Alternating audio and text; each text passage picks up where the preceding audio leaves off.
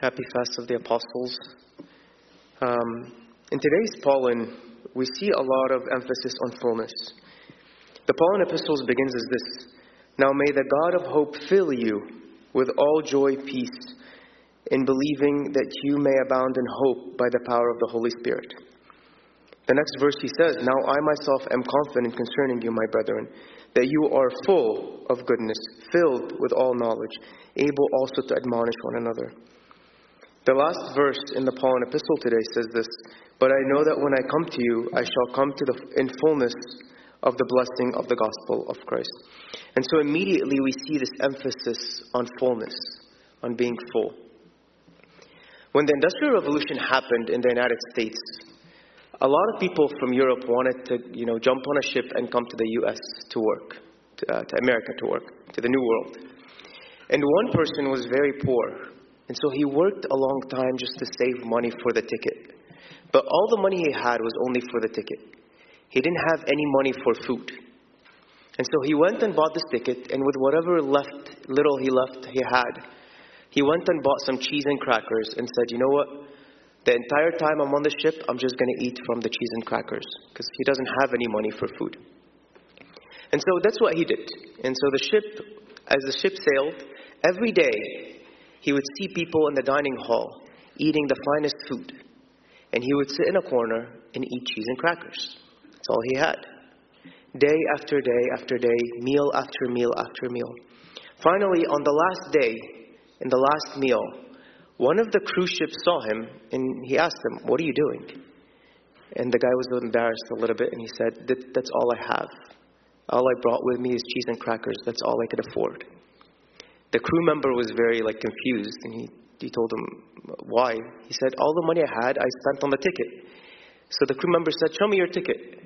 He showed him his ticket, and he said, "Right there, it says it's all included. All this food is included. You could have been eating this food the whole time." Sometimes we have the same problem, I think. Sometimes we have the same problem. The day we became Christians, the fullness of the Spirit, the fullness of joy, the fullness of confidence, the fullness of goodness, all the things that St. Paul mentioned were included. We can be full of the Spirit every single day if we choose to.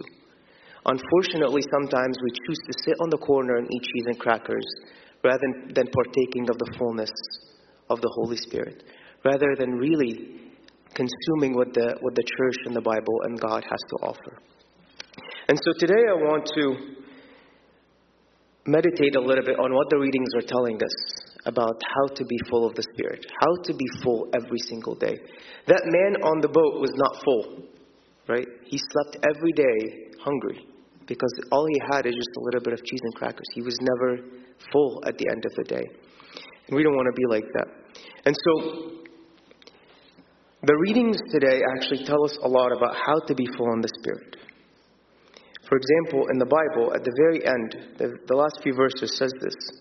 Christ is speaking and he says, "So I say to you, ask and it will be given to you. Seek and you will find. Knock and it will be opened to you. For everyone who asks receives, and he who seeks finds, and to him who knocks it will be opened.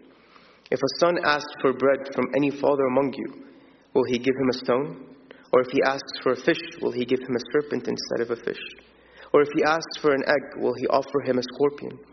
If you then, being evil, know how to give good gifts to your children, how much more will your Father in heaven give the Holy Spirit to those who ask him?" And here we see at least one way we can be full of the Holy Spirit. Simply ask. Obviously, this verse, "Ask and you shall receive, knock and it will be open to you," all of that, people take it in different ways, but the Gospel of Luke is very clear. This is about the Holy Spirit. Of course, God is happy to provide for us, and He wants to see us satisfied in other ways. But the most important thing God can give us is Himself, is God. And that's what He's giving us. He's giving us the Holy Spirit. God Himself is being given to us. All we have to do is ask. But the beginning of the Gospel, actually, Christ focuses on being insistent in asking. And so we have to ask every day.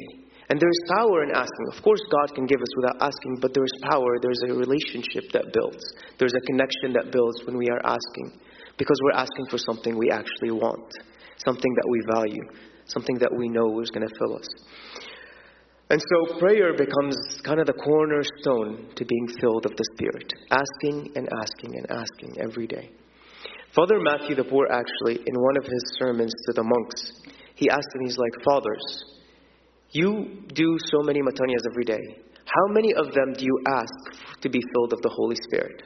And how many of them do you ask to be united with the Holy Spirit?" And I mean, obviously, like, we're not monks, but I think the question still stands. Are we really asking for the Holy Spirit? Because if we're not, then we don't see the value. We ask for things that we feel that they are valuable. And that's what God wants to condition us.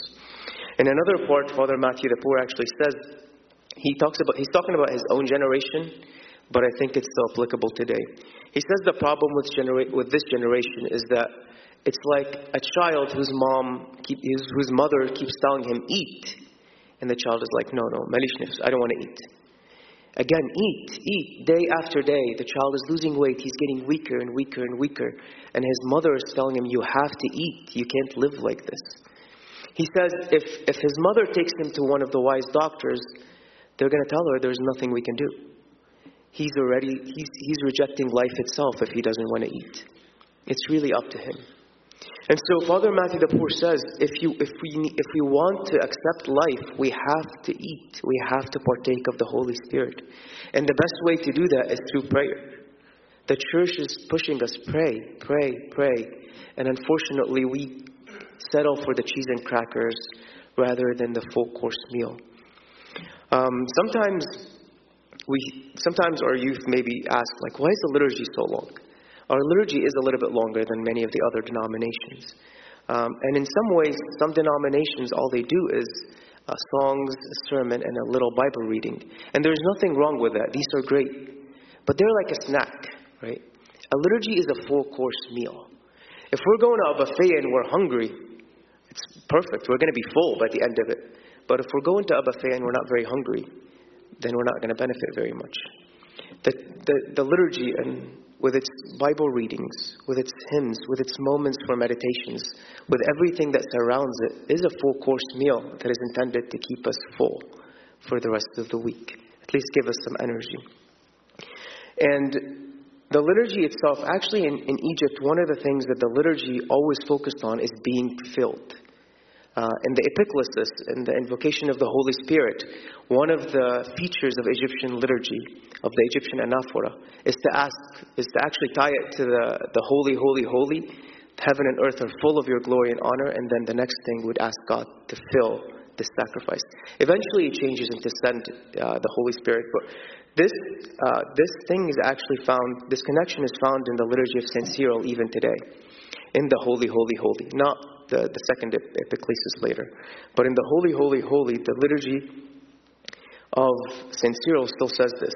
Holy, after the people respond, the priest says, "Holy is the Lord of hosts. Heaven and earth are full of your holy glory, O Lord, our God. Truly heaven and earth are full of your holy glory. Through your only begotten Son, our Lord God and Savior and King of us all, Jesus Christ, fill this sacrifice which is yours, O Lord, with the blessing that is from you, through the coming of your Holy Spirit upon it." And then the people will say Amen. The church also focuses on the Holy Spirit in the third hour. This text we all know. When we speak directly to the Holy Spirit and ask Him to come and be with us and fill everything. We say, "O Heavenly King, the Comforter, the Spirit of truth, who is present in all places and fills all, the treasury of good things, and the life giver, graciously come and dwell in us and purify us from all defilement, O good one, and save our soul." The church is showing us that we are given a full meal, and we just need to keep praying to be filled of it. Prayer is part of how we partake of the Holy Spirit. And so, Christ's words, ask. That's the first thing. There's another two things that are mentioned, and we'll go through them a little quickly in the rest of the readings. In Acts, we see actually one of the first times, not one of, the first time, St. Paul is called Paul in the scripture. Up until this point, he's always called Saul. And then in the court of Sergius Paulus, in Cyprus, The Acts names him Paul. And there's a lot of theories about it. But I thought it was interesting because yesterday was actually the feast of Anba Bra'am, the Bishop of Fayoum, and his first name was Paul. But in Acts, before they actually go to the minister, they are in Antioch, and it says this about Paul and Barnabas. It says, and the people in Antioch, it says, as they ministered to the Lord and fasted, the Holy Spirit said, now separate for me Barnabas and Saul for the work to which I have called them. Then having fasted and prayed and laid their hands on them, they sent him away. Here we see fasting twice, fasted and fasting, in relation of the Holy Spirit. And that's maybe one of the beauty of the Apostles' fast that we miss sometimes. Fasting in the Apostles' fast is tied to the Holy Spirit. There might be a question mark, why are we fasting after Pentecost? This is joy. But one of the ways to be full of the Holy Spirit is through fasting. And the scripture here shows it. The fasting of the Holy Spirit too is not focused so much on self-denial and repentance and those themes that are very heavy in Lent, for example. Instead, it's more of a joyous fast focused on service, focused on the church itself, how to be filled of the Holy Spirit. And it's a great opportunity. If we want to be full of the Holy Spirit, like in Acts, we need to fast. That's what they did. They fasted, they prayed, and they ministered. The other thing, lastly, is what's mentioned in the Catholic epistle today, and it's simply to live. Live in the Spirit. In the Catholic epistle, he says this. This is from 1 Peter. Blessed be the Lord God, the Father of our Lord Jesus Christ, who according to his abundant mercy has begotten us again to a living hope through the resurrection of Jesus Christ from the dead, to an inheritance incorruptible and undefiled and does not fade away, reserved in heaven for you. Sometimes we need to learn how to live in joy, to live in the Spirit. And everything in it, we need to learn how to enjoy life, but enjoy it the right way. How to enjoy prayer, how to enjoy reading the Bible, how to enjoy the things that the church offers and the things that God puts in our life. And there is a little bit of learning. People pray differently and people enjoy things differently. Some people like to put an icon and light a candle, and some people like to pray while they're standing. Some people like to pray while they're kneeling. And it's something that we have to learn how to live in prayer, how to live this prayer, how to live in the Spirit. Also, how to engage the Spirit in the little things we do throughout the day. Father Matthew the Poor says, if you engage the Spirit in any work you do, it becomes a spiritual work. It becomes a holy work. It becomes service. So even if we're doing chores or homework or our daily job or, going around, doing a hobby, doing our taxes, whatever it is we're doing, if we're involving the Spirit in it, it becomes holy. It becomes spiritual work. There's a book called The Practice of the Presence of God about a monk called Father Lawrence, or Brother Lawrence, actually. They call their monks brothers. Brother Lawrence was a monk that worked in the kitchen. His job was to make food for the abbey that he was in. And the entire book is about how he kind of fine-tuned the practice of the presence of God. So throughout the whole day, he would be talking to God in his mind. And he said at the beginning, it took some effort, it took some practice. But eventually it just becomes a second nature. And throughout the day, as you're walking, you feel that God is present here and now. He's next to me, I'm talking to him. Even if I'm not opening my mouth, this feeling is never far from me. And it takes practice, I think, to do that. And but the book is very influential. It's very small, but the idea is powerful. And so the three things that I think the scripture is highlighting today is first, ask.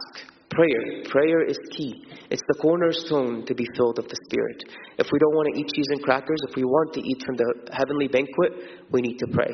And we need to pray insistently. We need to ask every day. The second thing was fasting. Fasting in Acts today was a cornerstone to see what the Spirit is doing, to be full of the Spirit, to make spiritual decisions. And the Apostle fast is a great opportunity for that. And the last thing is simply living, to live in the Spirit, to live this hope that God has given us. May we become full of the Spirit on every day. May we stop eating cheese and crackers and little things that don't fill us. May we enjoy the abundant feast of the fullness of the Spirit, and may we engage Him in every aspect of our life. To Him be glory forever and ever. Amen.